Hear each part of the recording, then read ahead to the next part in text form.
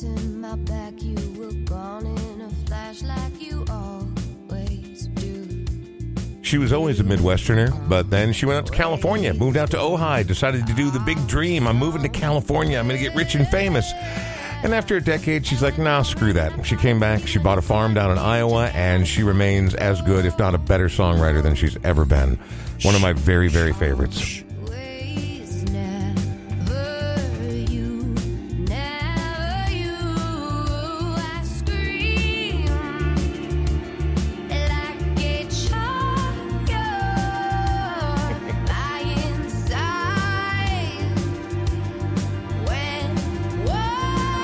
We gotta at least let it go here.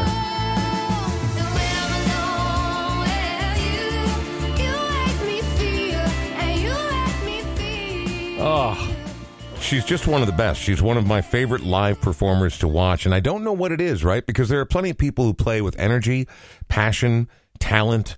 They're lyrically capable. They do great music. They can play the shit out of their guitar. But there is something about Lissy where every time she's on stage, I don't know if it's because she has her dog sitting in her guitar case or she just has this crazy radiant dynamism that I cannot take my eyes away from. One of my very favorite live performers of the last 20 years. And she's now on the show Loudermilk, which it sounds like they signed for a 4th season.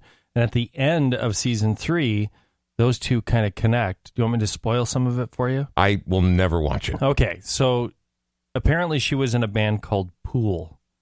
And in real life or on the show? On the show. Okay. But Loudermilk was a music critic. That's what he did for years until he bottomed out. So some of it's about sobriety and recovery and all that stuff. But he was drunk and high when he wrote the column about her. Uh-oh. And ripped the band to shreds. So it was her, her freshman debut, debut album. Uh-huh. He ripped her to shreds in Rolling Stone magazine, which he wrote for. Uh-oh. And she gave up music. Wow. Yeah, in the show. So now that he's sober, he says, "Oh shit, I need to make amends." He ends up hearing some of her stuff at a woman's place. She puts a record on. He's like, "Who is this?" He's like, "Oh shit, I destroyed that band when I was drunk and high with this review that I wrote." Wow. But he ends up making an amends to her it's just phenomenal. But she ends up doing that song acoustically in a coffee shop because this guy recognizes her, and it's just unbelievably great. Well, she's not a bad actress either. She did a nice job. Yeah, no, I like everything about her. Lissy, as we get things started on episode 171 of the Brian Oak Show podcast here in the Smart Start MN studios. Thanks to Smart Start for sponsoring the show before we literally made even a single episode. They've been with us the whole time. They are Minnesota's original ignition interlock company.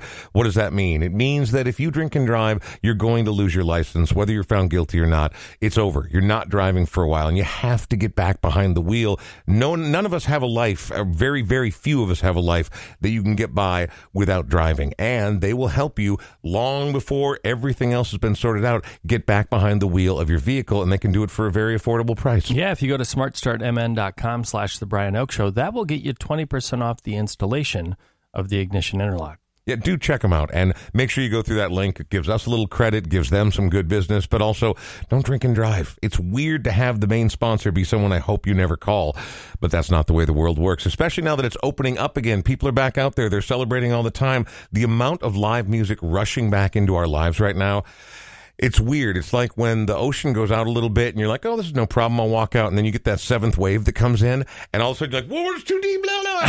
Or you're in like the wave pool and that one wave was a little bigger than you expected and you get water up your nose, but in the best possible way. There are suddenly so many options, not just now, not just in the next week or two, but as things are opening up, so many things are hitting the books. It's kind of incredible. And we'll talk about that in just a little bit because, well, today's guest is someone who likes to get out and perform occasionally from time to time. Janie Winterbow will be joining us just ahead. But before we get to that, I do need to say something. Happy birthday, Sean Bernard. Oh, thank you. Yeah, it was yesterday, the big 50. 50! It's just weird. Damn, people son. are like, are you upset about it? I'm like, I'm not upset. I'm not mad. It's just freaking weird.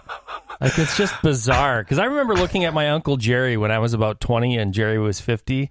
and he's from North Dakota. And I know he's not listening to this podcast, But he looked like he was 90. he looked like he was 90. You know, he just kind of had that, I don't give a shit about what anybody thinks about how I look, Yeah. what I wear. I'm wearing the white socks up to my knees. You know, like I wore flip-flops to work today, all right? Yeah, I'm 53. yeah. I get Yeah. it. But it was weird. I feel like when we were young, 50s and 60s looked older than they look today. People looked older back Yeah. then. I mean, my grandmother, when she hit 60, she looked like a proper grandma. And my Yes. mom, who is now, 73 years old, doesn't look as old now as my grandmother did at 60. It's No. weird. No, and you look young and fresh. Oh, thank you, Brian. What are you doing later? Easy guy. Settle down. Not hanging out Why with don't you. you We're- enjoy a nice water beverage? I there? think I'm going to. We're going to do this podcast, and I promise you we're going the wrong way. Janie Winterbauer is up next. But first, speaking of getting back out and seeing all these live shows, Yes. this band, this Welsh trio right here is, again, when I talk about my favorite live acts, I don't know if I've ever seen a trio other than Husker Du produce as much wild, full, rich, impossible sound than this band right here. Whether they're playing a stripped-down format at the Turf Club, which they're going to be doing in December, Ooh. and I've secured my place there already because I love this band more than almost any other band on the planet right now. The Welsh trio, The Joy Formidable, as the Brian Oak Show continues.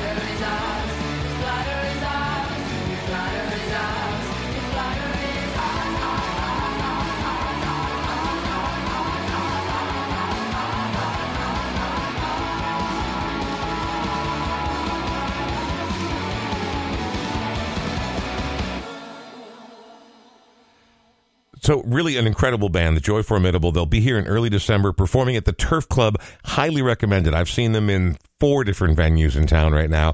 They usually do something a little more stripped down at the Turf Club, but in case they go full-blown rock action in your face, you have to check them out. That song is called This Ladder Is Ours, and you should check out the video because it features the band out walking in the desert in the midst of this massive dust storm, and I had no idea that this specific type of dust storm had a name. Sean, go ahead and tell me that name. It's called a haboob. Haboob. Haboob. Spelled Haboob. Yes. And when you said that out loud, I'm like, you can't talk like that. All right. There's a woman in the room. Okay. You can't talk like that. But you did anyway. And I looked it up and you're absolutely right. One of those giant wall of kind of like from Mad Max or something like that. Just imagine somebody seeing one just yelling at the top of their lungs.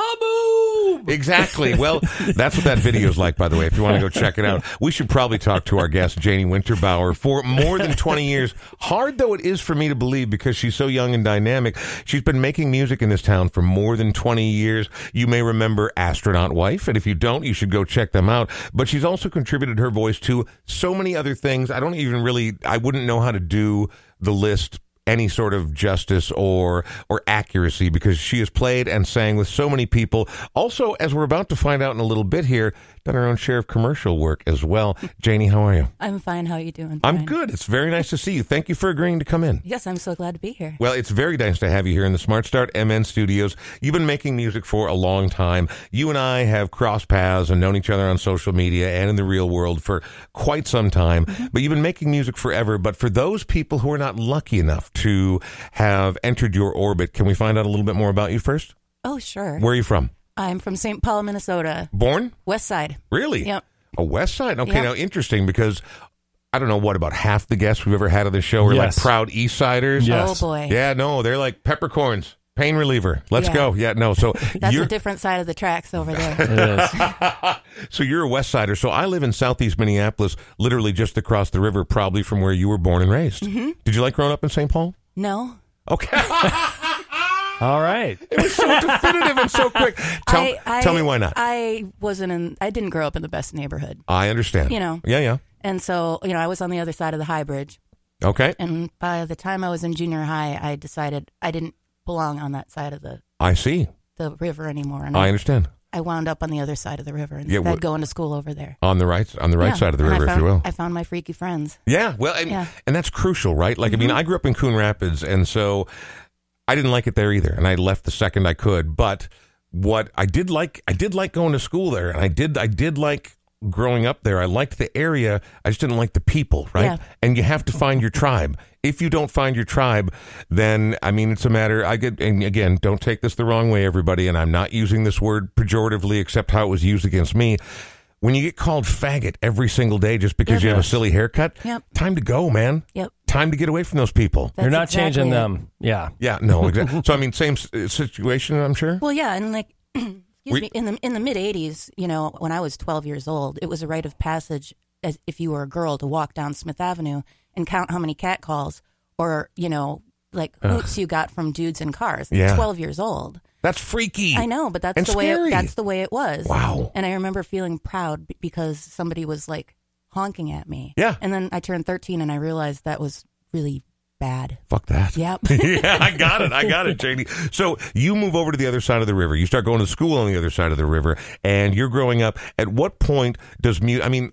Obviously, when you're a Weird Al Turner kid, which I was also one, music is very informative. That is your solace. That's your cocoon, your oasis a lot of the times. But when do you start making music? When do you start feel like I'm like, I can sing. I should be doing this. Well, I was about 9 years old when I got the theater bug. Oh, so yeah. That's okay. I was a CTC brat. By the time I was 10 years old, I was doing main stage shows there. Wow. And I actually got C's and D's in vocals. I was great at dance. And I was great at acting, and I was a shit singer. I hadn't had any training. Yeah, no, I know. And all of these other kids are from the suburbs, and they've had these rich, expensive lessons, and their entire lives. Absolutely, and their moms drive them all over the place, and I had to take the bus. And I was like, yeah, they maybe had their private lessons, but they didn't have the moxie of Winterbauer, did they? That's true, they didn't. Right. That's true, and that's where I learned to be tough. Yeah, and to work with adults and just focus on art.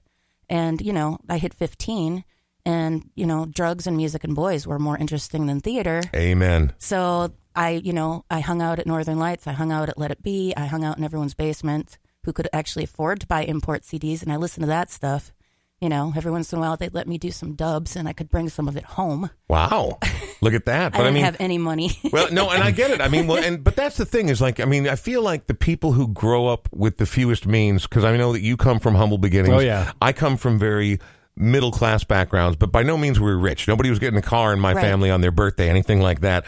But I had a few extra bucks. I worked all the time, right? But I feel like the people who grew up with less work harder and appreciate the grind and are also maybe a little more prepared to take that risk of maybe not getting rich, but doing the creative thing, right? I mean, like, absolutely, put your grind on and see what you're capable of doing, because it's terrifying. It's a high risk, low or no reward scenario, but it's still important to do. Absolutely, and that's one of the things I learned at the beginning in theater is just, you know, it's grueling. The stage is a hard master. It doesn't matter if you're sick, you have to show up and do it anyway. Mm-hmm. And I fell in love with that feeling of just the drudgery, you know? I know exactly what you mean.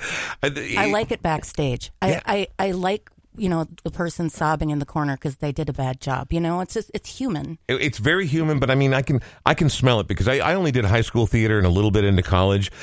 But I mean, I can smell the costume room. I can smell the prop shop. Mm-hmm. I can smell what the theater smells like. I loved it. Sweat and grease paint. Exact, but literally, and also the tears of failure and disappointment and mediocrity. Absolutely. Absolutely.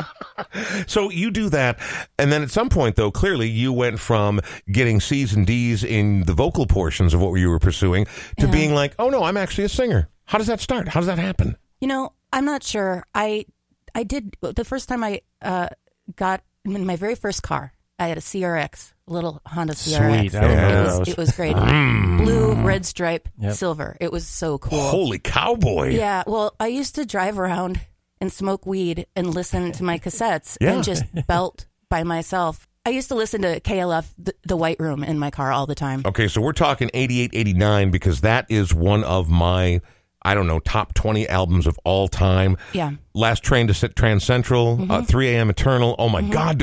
Wow. I mean, there's some belters on there. Yeah, and the thing is, it's like, that's not my style of vocal at all. But when you're alone and you're feeling confident, you can really push yourself to learn some skills, you know, by singing along with somebody that is way better than you. Well, especially when you're driving around high as hell. Exactly. You sort of develop a new sense of amazing confidence. Speaking of, just in case people are like, well, so what? Teenage stoner rolling around singing these songs. Let's hear something that you did, I don't know, just over a decade after you were listening to that and kind of getting your chops up. You sent this along and I was like, now does she just want to do this to be summery and fun? It's a commercial for Barbie and Kelly, who are in their sea splashing sisters mode, where they're on jet skis and they've got like safety vests on and bathing suits, and there's a real life human sort of looking Ken lifeguard in the commercial as well. And I'm like, why the hell did she send this to me? And why the hell did you send it? Well, because I did all the vocals for this commercial. What? Yeah. How does that come to pass? Well, actually, the drummer, Peter Anderson, who was an astronaut wife with me, was doing a lot of work at Hest Kramer in Edina.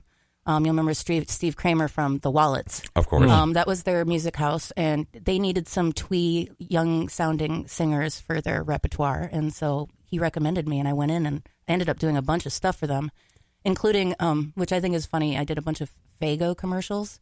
Which one? Faygo, you know, like the Juggalo drink. I Insane Clown Posse. I'm very familiar. Okay, so I was in there. I was in the studio once for 2 hours because I couldn't say it without a Minnesotan accent, and I still can't. Faygo. Yeah. Faygo. Right. I can't do it. It's just Faygo. Faygo is how it's in Minnesota. However, Faygo. This is one that you did, and I got to be honest, I've heard you sing with Astronaut Wife, with many other local acts. I wouldn't have picked this out as you in a million years, and I freaking love it. I feel like Avril Lavigne owes you her entire career after I listen to this. This is a commercial, 30 seconds long, Barbie and Kelly Sea Splashing Sisters on The Brian Oak Show.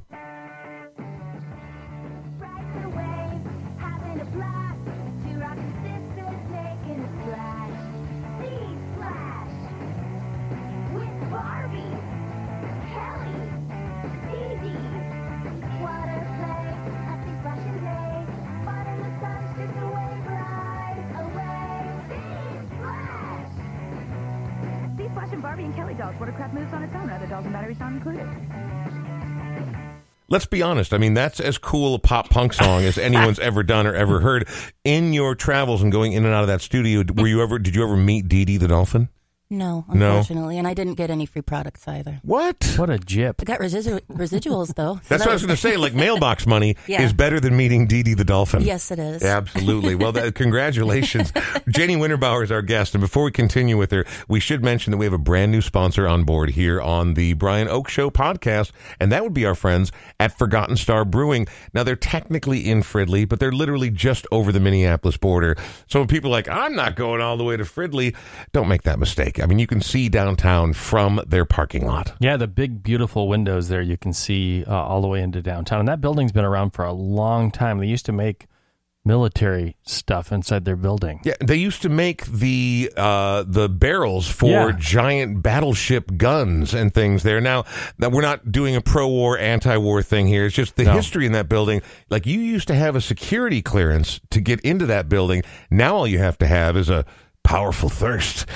They make a lot of good beers. Actually, the guys over there are really fantastic. We had a chance to meet them, and early on, Sean and I made a policy that if we were going to take sponsors on the podcast, we were never going to work with assholes, no matter what, no matter how big the check was. I mean, unless it was one of them fucking silly checks, right? But then maybe, but you know what?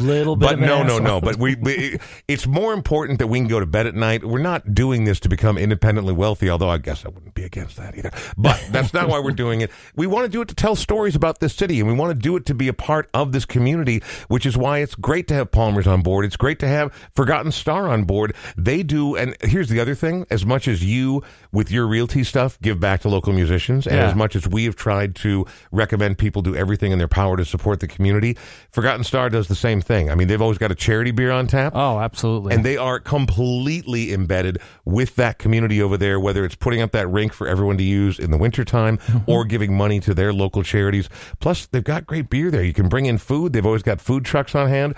All I will ask is this. I'm not a big craft beer guy, but these guys are good. They've got a wide range of beverages.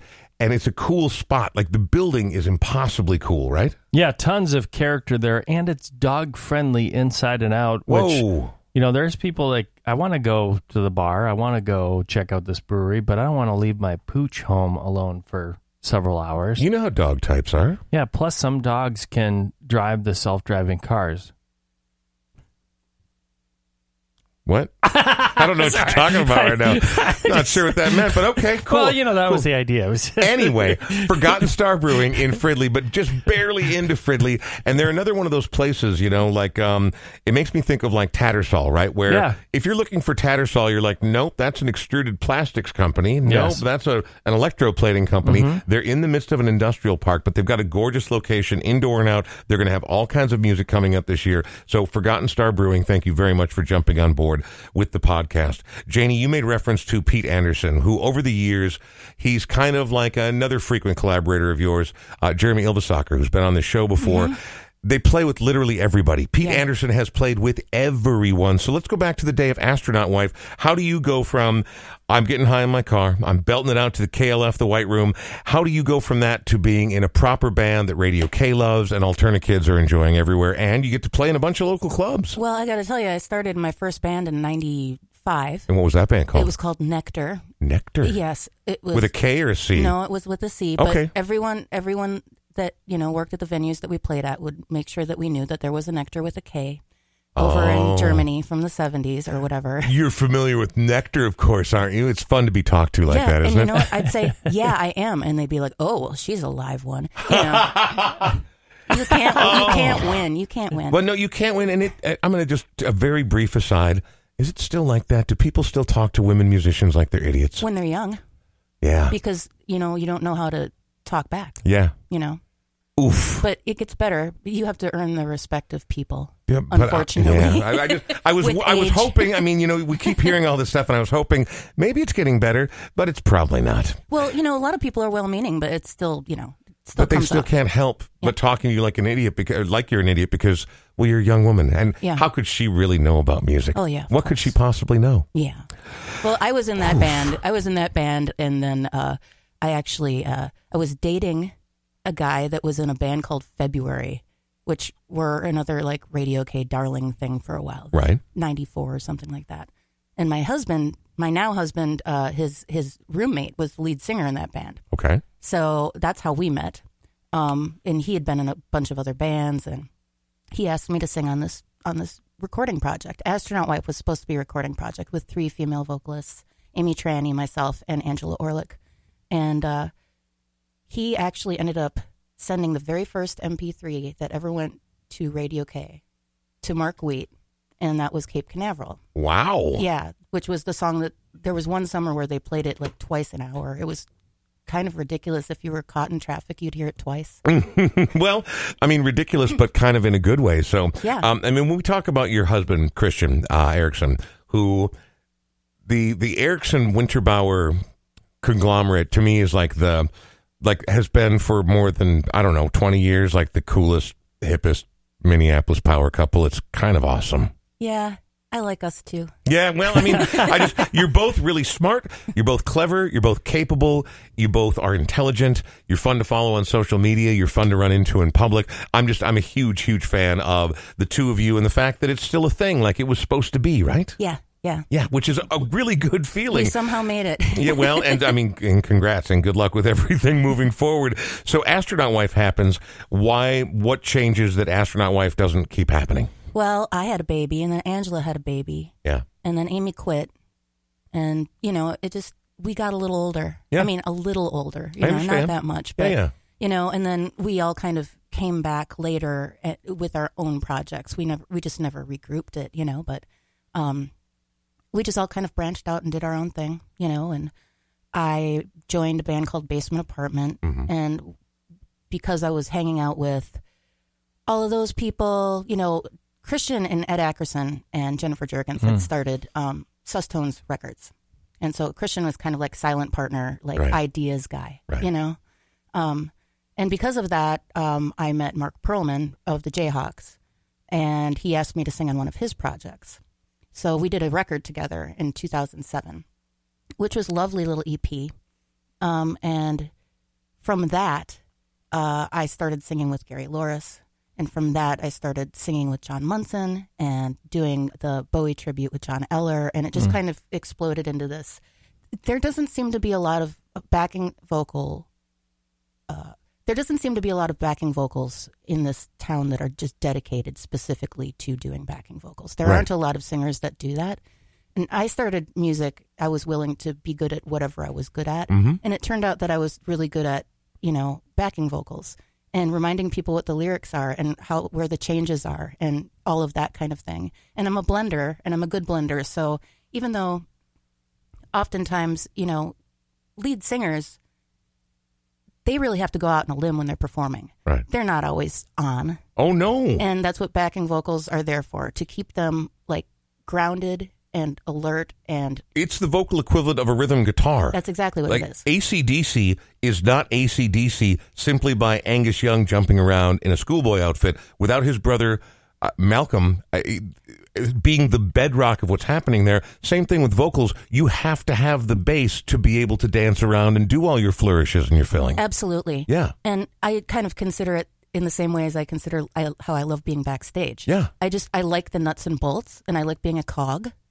And I've gotten to the point now in my career where I can say that I'm a necessary cog. Not only necessary, you're in demand. I mean, you sing backup. It's marvelous and kind of surprising just how often I've ended up seeing you. I'm like, oh, that's Janie over there. That's cool as hell. I just not knowing that you were going to be a part of the machine. And I don't think, when you describe it like that, yes, lead singers, dynamic front people, whatever, always interesting, always exciting, and obviously sort of the headline stealers, right? Mm-hmm. But whether we're talking about a sports team or a corporate team working on this specific thing or game developers or whatever we're talking, a bakery, I mean, everybody has to have a role. And if they don't fulfill their role properly, then it all goes to shit. I mean, everything has to be there. And background vocals, I mean, I've been a harmonies and just the other day I shared a song by the Canadian band Sloan, and their ability to harmonize and do background vocals almost steals the spotlight from the lead singer, in my opinion. I mean, Yeah. so it's a crucial element. So before we talk more about exactly everyone you've been working at and what's been going on, I would like to hear, because this is cool to me. I remember the very first time I saw on social media, I don't remember if it was your husband or you, talking about this band,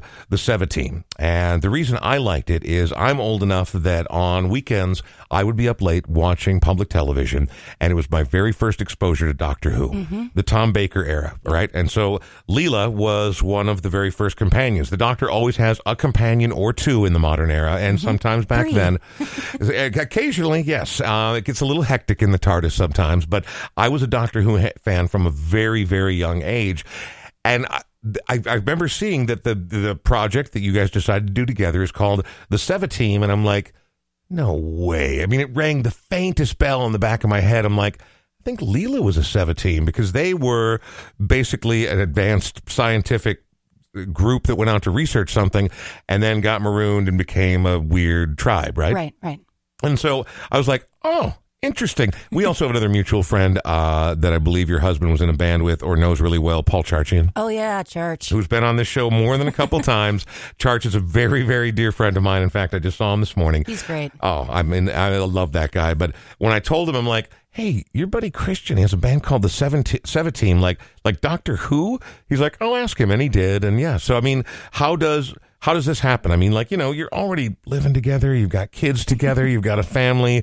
Where does the idea for the 17 come from? Well, he's always wanted to write a Doctor Who rock opera ever since he was like 10 years old in Michigan, and so he did. He wrote an entire album around an episode from season 4, The Caves of Androzani. Really? So the whole album is about one particular episode? It is. And we got all kinds of people to sing on it. We got Malman to sing on it. We got Messersmith to sing on it. We got Ylva Soccer to play on it. Right. I sang on it. Ed Ackerson was on there a couple times. R.I.P., by the way. I get sad every time somebody brings up his name on this show. Yeah, it's sad. Yeah. Yeah, and so it was this great thing, and he put it together, and we made sure that all of the, it was pay what you want, and all of the proceeds go to Doctors Without Borders. Right. We managed to make about $10,000. Wow. For Doctors Without Borders, and it's great. It's a great project. Did anyone from the BBC or whoever owns the rights to Doctor Who ever get up in your grill about it or get in touch with you about it? They didn't have a problem with it. Nice. No, but we were in Doctor Who magazine, the UK version. There's like a whole Wow. spread, like a centerfold spread of pictures of people recording and it's pretty cool. Knowing what I know of your husband, and I don't know him that well, but I've met him a few times, and I've gleaned enough from his sharings and, by talking to the two of you. For someone who's had a dream to do something like this since he was 10, getting a spread in Doctor Who magazine must have been fucking awesome. Yeah. I'll bet. He was floating around for a while I'll there. I'll bet. Absolutely. Well, let's hear some of it right here, based on none other. And this is Baker era Doctor Who, yeah? Yeah. This isn't actually from that album. Oh, it's not? But it's still based on Doctor Who. Is every song by the Seventeen based somehow on Doctor Who? I don't know. I don't know what goes on in his head. Okay. Then let's enjoy it for what it sounds like right here. This is called Dark Side, the 17 on The Brian Oak Show.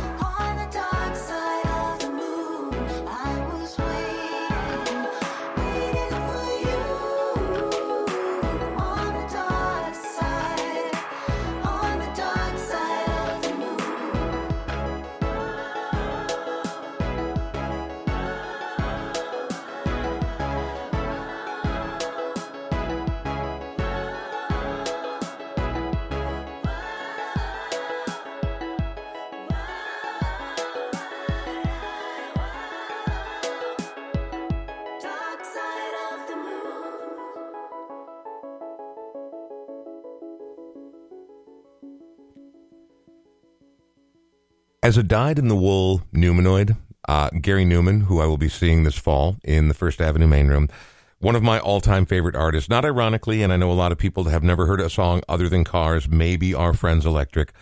I own everything he's ever done, and I'm a deep fan. And so I love both weird, eerie, icy synthesizer, but I also love beautiful, gorgeous pop synthesizer. And I like the voices that go along with it. So you're singing lead on that track right there. Yeah, I am. And who else is singing on there? That's Jaylee Small. Christian went to this app called Sound Better that Spotify owns, looking for other people to sing on his projects. People that were more pop singers than he was, because he's just constantly writing songs. She ends up she's the daughter of Millie Small, who sang the song Lollipop. Not Lollipop. Lollipop. Yeah. Lollipop. You make my heart go giddy up. That one? Yeah. Exactly. It's like way back in the day. And so the daughter just said, I'm going to put my voice out there and I can sing and I'm going to end up doing these things. It's Sound Better is what it's called? It's called Sound Better. So anybody out there who's sitting at home doing a bedroom project or a big studio project, you're like, shit, I need another singer on this. You could go there and find someone who'd be willing to do your tracks? Absolutely. That's cool. Yeah, it's really cool. Wow. Janie Winterbauer is our guest right now. Before we continue our conversation, we have to mention a couple other people. One is we have to mention our good friends over at Palmer's. You know, with the reopening of everything and people actually getting back out and seeing live shows and doing live shows, it's coming racing back, man. It's kind of nutty just how much is on the way back. I already feel like I'm missing out on things. Like, because there's so much to do that I'm like, oh shit, I want to do that, and I want to do this, and I want to do that. And it's hard. I've already had my first couple of, I already got plans that, me, I don't ever have plans for anything. I mean, I didn't before the pandemic, and then I for sure didn't. But there's a lot of great stuff coming up over at Palmer's. Oddly enough, somehow Tony booked his own band, Eleganza. They're going to be performing live over there. That's what you do. Tony. Exactly. The Federales, Mickey Orlando. Tony Zaccardi's a good friend of the podcast as well. He's been on a few times, and Tony's just one of the kindest people on the planet. And so to know that he survived the pandemic in the way he has, and that Palmer's is there and thriving and they're getting after it again. In fact, Christy Costello, who's helping him book, is going to be the guest on our next podcast. She will indeed. Awesome. Yeah. So you got John Louie and J.E. Sunday. And who else do we got coming up here? I'm just taking a quick look. Well, Palm Fest is coming up too. Oh, that's true. Yep. At the end of this month. Well, July 18th, just a couple short days from now, Low Rats, who everybody says might be the coolest, most exciting new rock band in the Twin Cities. I have to go check them out because I don't make it out of the house very often. And that's a Sunday night. It'll be after my bedtime. But everyone else should go see Low Rats this coming Sunday, along with Chandler, Union Suits, et cetera, et cetera. Head on over to palmersbar.net. Everything you want to know. Oh, man, Gay Witch Abortion. Best band name ever. It's got to be, right? I mean, I used to think it was Front Porch Swinging Liquor Pigs, and then I heard Gay Witch Abortion, and I'm like, they want to offend everyone. That's right. And well done. Well done, Gay Witch Abortion. Anyway, the evening of Yacht Rock is coming up. They got a lot of cool stuff as well as Palm Fest. So details on everything coming up in terms of live music at Palmer's Bar over at palmersbar.net. And should you catch them on the odd night where there's not live music, belly up to the bar, man. Legendary West Bankers have bellied up to that very same bar right there. Classic Minneapolis venue. Absolutely. So thank you very much to them. And thank you, Sean Bernard, because, we're buds. We've been working on and off together for, well, we just mentioned at the top of the show, you're 50, bro. Yeah, that's crazy. Dusty. I think we first met when I was about 22. Little chuggy. Yeah, no, me too. And I was probably about 25 when that happened. Oof. Oh. Anyway, here we are, low these many years later, not only still friends, but now business partners and doing the podcast together for 171 episodes. You also, though, have a little side hustle where you're a realtor. I mean, other than the big podcast money you're pulling down on the monthly here, you're also a realtor for Edina Realty. Yeah, I'm actually doing open houses for my aunt Alexis McCarthy's place. Right by Minnehaha Falls. It's actually the Minnehaha Falls Art Fair this weekend, so I'm doing an open house Saturday and Sunday from 11 to 12:30. Really cool aunt. She's one of those aunts that never had a TV when you were growing up, but you go over to visit her and she would make you do art projects. I say make you because on the front side, I was like, I don't want to do art projects. This is what I do at school during the week. But then we do these incredible art projects. And at the end of it, I'm like, I don't totally suck at art. And we end up having a great time with our Aunt Alexis. But now she's moving to Asheville, North Carolina, So I'm going to have 2 people to visit there, which will be pretty cool. But if you know of somebody looking to buy or sell, 612-859-2594. And I am donating a portion of every sale on the buy side or the sell side to a local artist or musician of your choice, including background singers or necessary cogs, as I like to call them. Necessary cogs is like a good name for an article or like a good name for I don't know. I like it. Maybe an EP of some sort. Perfect. Necessary cogs. Janie Winterbauer is one of those very necessary cogs. She's an important part of the music scene here in the Twin Cities and has been doing it at a high level for a very long time. Let's talk about some of the other, as you mentioned, you started working here with Munson. And, I mean, you've worked with the New Standards. You work with the Suburbs. In fact, we're going to hear some Suburbs music. Is this new music that we're going to hear? Brand new record. Like brand new. Brand new. All right, so we're going to hear that in a minute. Let's not get ahead of ourselves, but you start getting these kinds of gigs. I mean, so you've been doing this for a long time, right? So it's not surprising. You're a known quantity. You are a reliable individual who shows up and but like you said, there's a gift. My wife's a choir teacher, right? And so when you talk about being good at blending, being good at pointing things out, being good at giving just the right amount of direction to those sensitive divas that are up front, right? Yep. Male and female. Yep. But I mean, that's a crucial role. Without that, it's not as good as it otherwise might be. You're good at that. So you have become, and so when I say reliable, I don't mean boring. I don't mean basic. I mean reliable. That's not something everybody is. No, but you need to have something to fall back on, Yes. It's hard to be at the front of the stage. Oof. You need to. I don't enjoy it at all, and I never will. Right. And that's fine, But yeah, I mean, you want to feel like you're making sure that you're bolstering the front of the stage. Well, as much as possible. everybody on that stage. I always feel bad for drummers, even when they're amazing or when they sing, because they're stuck in the back and you can't roam around the stage with your drum kit. Even Edgar Winter came up with an idea to move around with his synthesizer, right, with the giant thing and do Frankenstein. When you're the drummer, you're stuck in the back, but you're crucial. Without the drummer, you're a folk trio. Yeah, I mean, literally, that's what you are. And so I feel the same way. And here's what I love about what you do. I'm a big, huge fan of harmonies, and that kind of vocalizing. Anybody can do it in the studio, right? I mean, you can do 55 takes. Yeah, you can redraw it with Pro Tools. You can do whatever you want. Yeah. Being able to pull it off live is an actual gift. It's again not something everybody can do. Yeah, I know, it's true. One time when I was about 23, I was in the studio at Flowers. And I was recording some backing vocals. And I said, sorry, Ed, because I thought I had done something just terribly off key. And he's like, no one's ever going to accuse you of being off key, Janie. Don't worry. And it was the most flattering thing anyone had ever said. And so now when I am off key, I just remember that. Yeah. I have it on tape. Ed said that I'll never be accused of being off key. So why don't you go worry about your business over there? All right. But I mean, part of it too is like, I really do prefer pop singing, but just singing as straight as possible. Like I'm not interested in flourishes and things. I can do those things and if those I have crazy to. runs where you're like conducting yourself. Yeah, that's none of my business. Oof. I be do prefer anybody's business. I don't like that stuff. Me neither. It was interesting when I started doing Wits because every week we would have a different artist. So we would spend the week learning their music.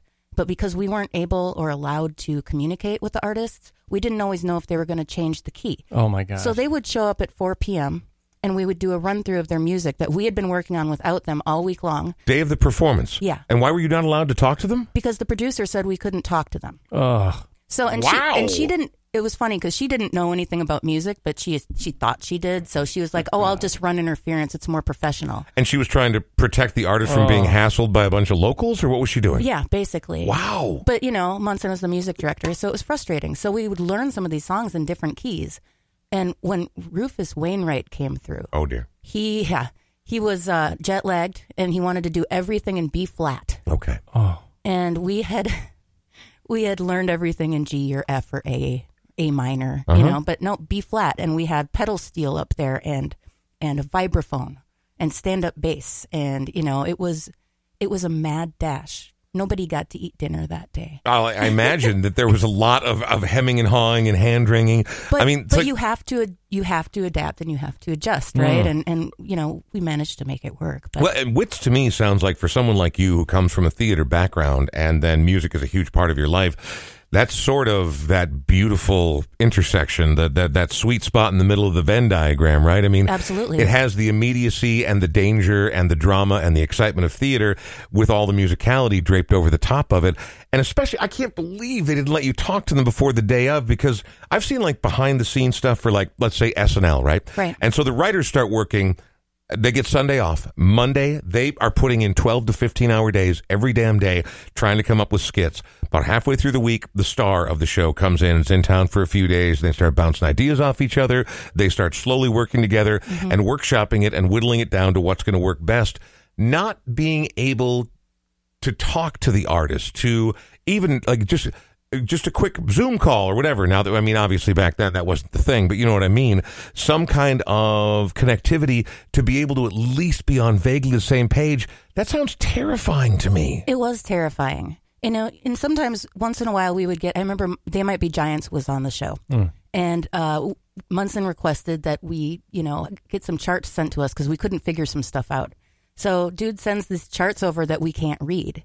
So we just faked it until they got there, and we didn't have anything down correctly. And he's like, I provided charts for everybody.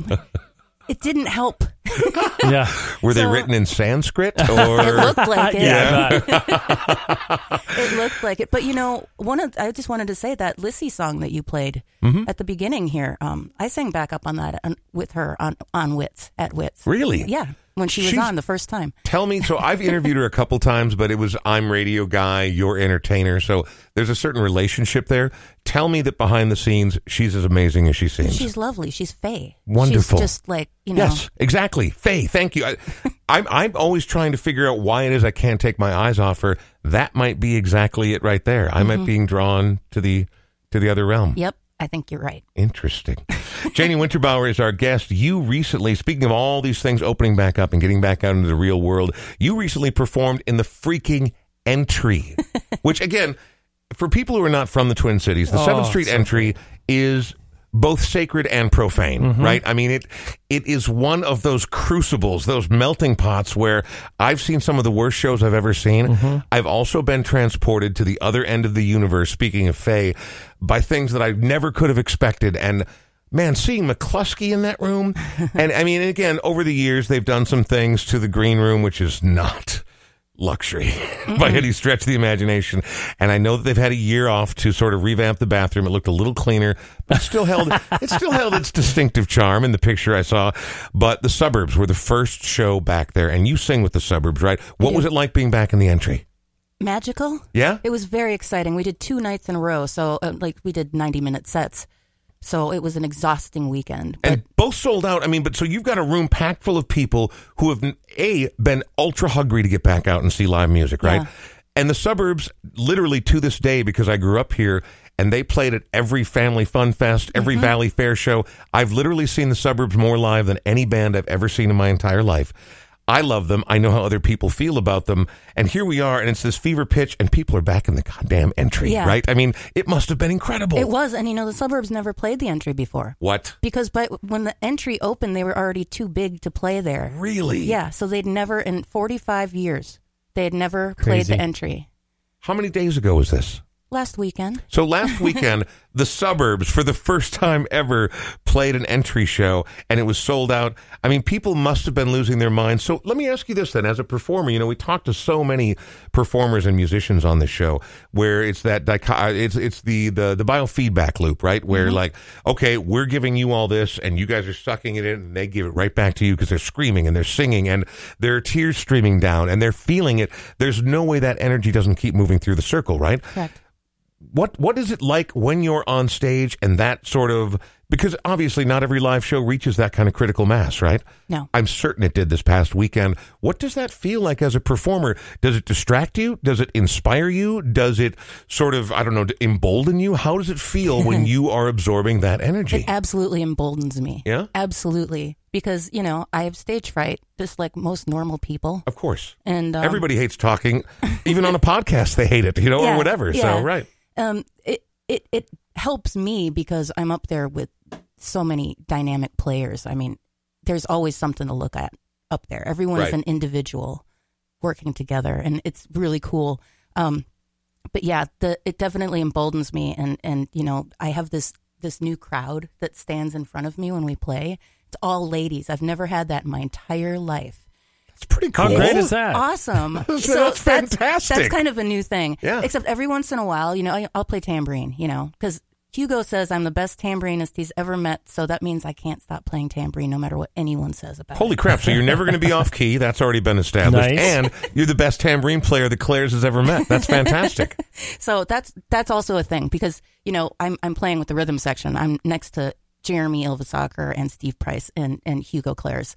And it's just, it feels so good. Yeah. I just, you know, it's like a big drum circle, really, you know? Exactly. Well, so it's funny you should mention drum circle because I remember I had friends growing up. I lived with 4 deadheads for about a year and a half. And so they all had the bumper stickers and everything. But there was something, if you went to a Dead show, called the Fill Zone, where everybody was standing. There were these group of individuals who stood in front of Phil Lesh, the bass player. And that was called the Fill Zone. So now there's a Janie Zone. Janie Zone. I like it. I love it. Every once in a while, though, there's one girl, and I've seen her a couple times. This one girl, she gets really excited and really drunk, and she wants to hold my tambourine. Oh, dear. And, you know, don't ask a lady for her tambourine when she's on stage. No, When she's on no. stage. You're not Can supposed I to hold break your- the No, wall. no. That's the But they fourth do, wall. and they put their purse on the end of the stage, No, too. no. Occasionally a drink, but then I'm always like, no, you can't put your drink by the monitor, man. Don't Yeah. do that. I mean, so I've done it accidentally a few times. But, I mean, there's action.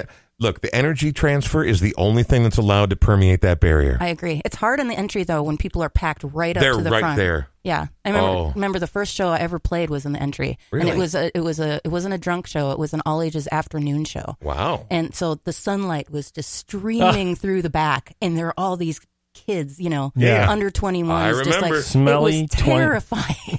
Yeah, well, and it's weird to think about light streaming into the entry, Yes. right? I mean, Yeah. this is a Depressing. cave. This It's is depressing. Yeah, no, it's not supposed to feel that way. No. That's awesome. So as you look forward now, so you've done that with the suburbs now. You've sort of broken your quarantine, right? I mean, like your performance quarantine. So what's next? What does the rest of the summer or the fall look like? Do you have plans to make more music with the Seva team? Do you have plans to go out and sing more with other people? What do you look forward to doing this summer? Okay, well, first of all, we are making more Seva team music. And you know what usually happens for me in the summer is I'll get a call every week or so. Hey, will you come sit with us on this gig? Or will you just come and... I just wait for that kind of stuff to just roll around. Lucky. Yeah, it's kind of nice. I mean, it's It's not great. like it pays much or Well, anything, no, I but mean, it's fun. nobody's getting rich, but- it's nice to be liked. I'm going to be honest. But, And respected because you're so damn good. I mean, Damn it, that's what Janie. it really is. Right. Yeah. I mean, you're talking my language. We're not getting rich doing this podcast. I've never gotten rich doing radio, but it's the only thing I've ever wanted to do. So when you get Yeah. those calls, it feels good, right? And you're like, shit, yeah, I want to go sing. And we do have some more Burbs shows coming up later in the summer as well. Okay. I don't actually know what those dates are yet because they're still floating around. Everyone's scrambling to get gigs and stuff like It's that. chaos right now. It really is. Yeah. But, you know, we've got to play more because it is the 45th anniversary of the band. That's And, crazy you know, to me. and you know what? I'm going to be 45 in September. Wait, what? So I'm the same age as the band I'm in. Isn't That's wild. Oh, well. That's that crazy. Isn't I that mean, weird? that's but So I kind of get a- awesome. Like I- it I- dovetails nicely. It's supposed to be that way. I get a lot of old fans coming up to me saying, you know, they played at my prom. Yeah. Of course, they played at every single prom. That was the bit. In the 80s. The reason I've Yes. seen them more than any other band in my entire life is because they just always played. I mean, they would do cool shows. They would do street festivals. They would be at the Family Fun Fair. They would be at Valley Fair where 14-year-old Brian could go see them live. I have seen, but then well into my adulthood, I've seen them I've probably seen that band conservatively 30 times, possibly 40 times. Wow. I was always a fan, and I remain one to this day. So let's go ahead and wrap it up right there. Before we say goodbye, I do want to thank all of our sponsors. I want to thank Forgotten Star Brewery. We got to thank Palmer's Bar. Of course. Yeah, and of course, Smart Start MN. Yes. AudioQuip. They're Yes. the ones who, instead of recording this into our smartphones over a dining room table, we actually have a really beautifully equipped studio here in the Smart Start MN studios. AudioQuip. I really want people to think about them as we open up, as the world gets back, as people start going out and doing shows, poetry slams, TED Talks, whatever it is you do. Yeah. Welcome to my I think TED a Talk. lot of TED Talkers are listening to the Brian Oak Show. They should be. No, that's right. They should be. Are you looking for ideas?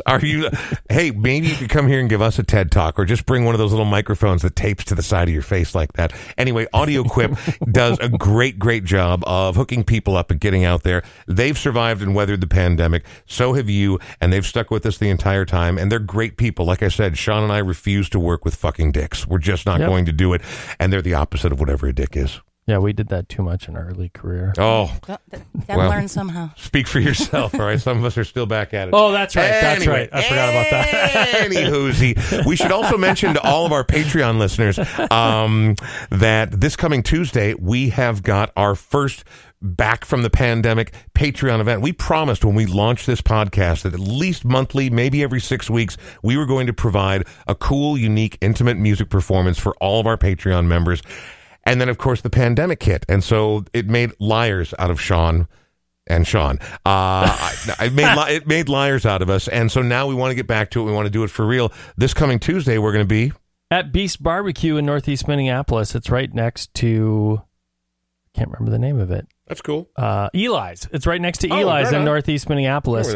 My friend Johnny Mack owns the place. It's fantastic. The barbecue's really good. We will be in the basement. If you are a Patreon member or a friend of mine or Brian's or a family member. Or if you've ever been a guest on this show. How do you feel about that? Or if you've ever been a guest, because several of our guests are going to be there. And, of course, Janie, you're invited as well if you're not busy on Tuesday. Okay. I'm sure she's singing with somebody new. Yeah, exactly. You can jump up and sing with Katie Vernon and Courtney Yasmine. They'll both be performing that night. We can't wait to be there.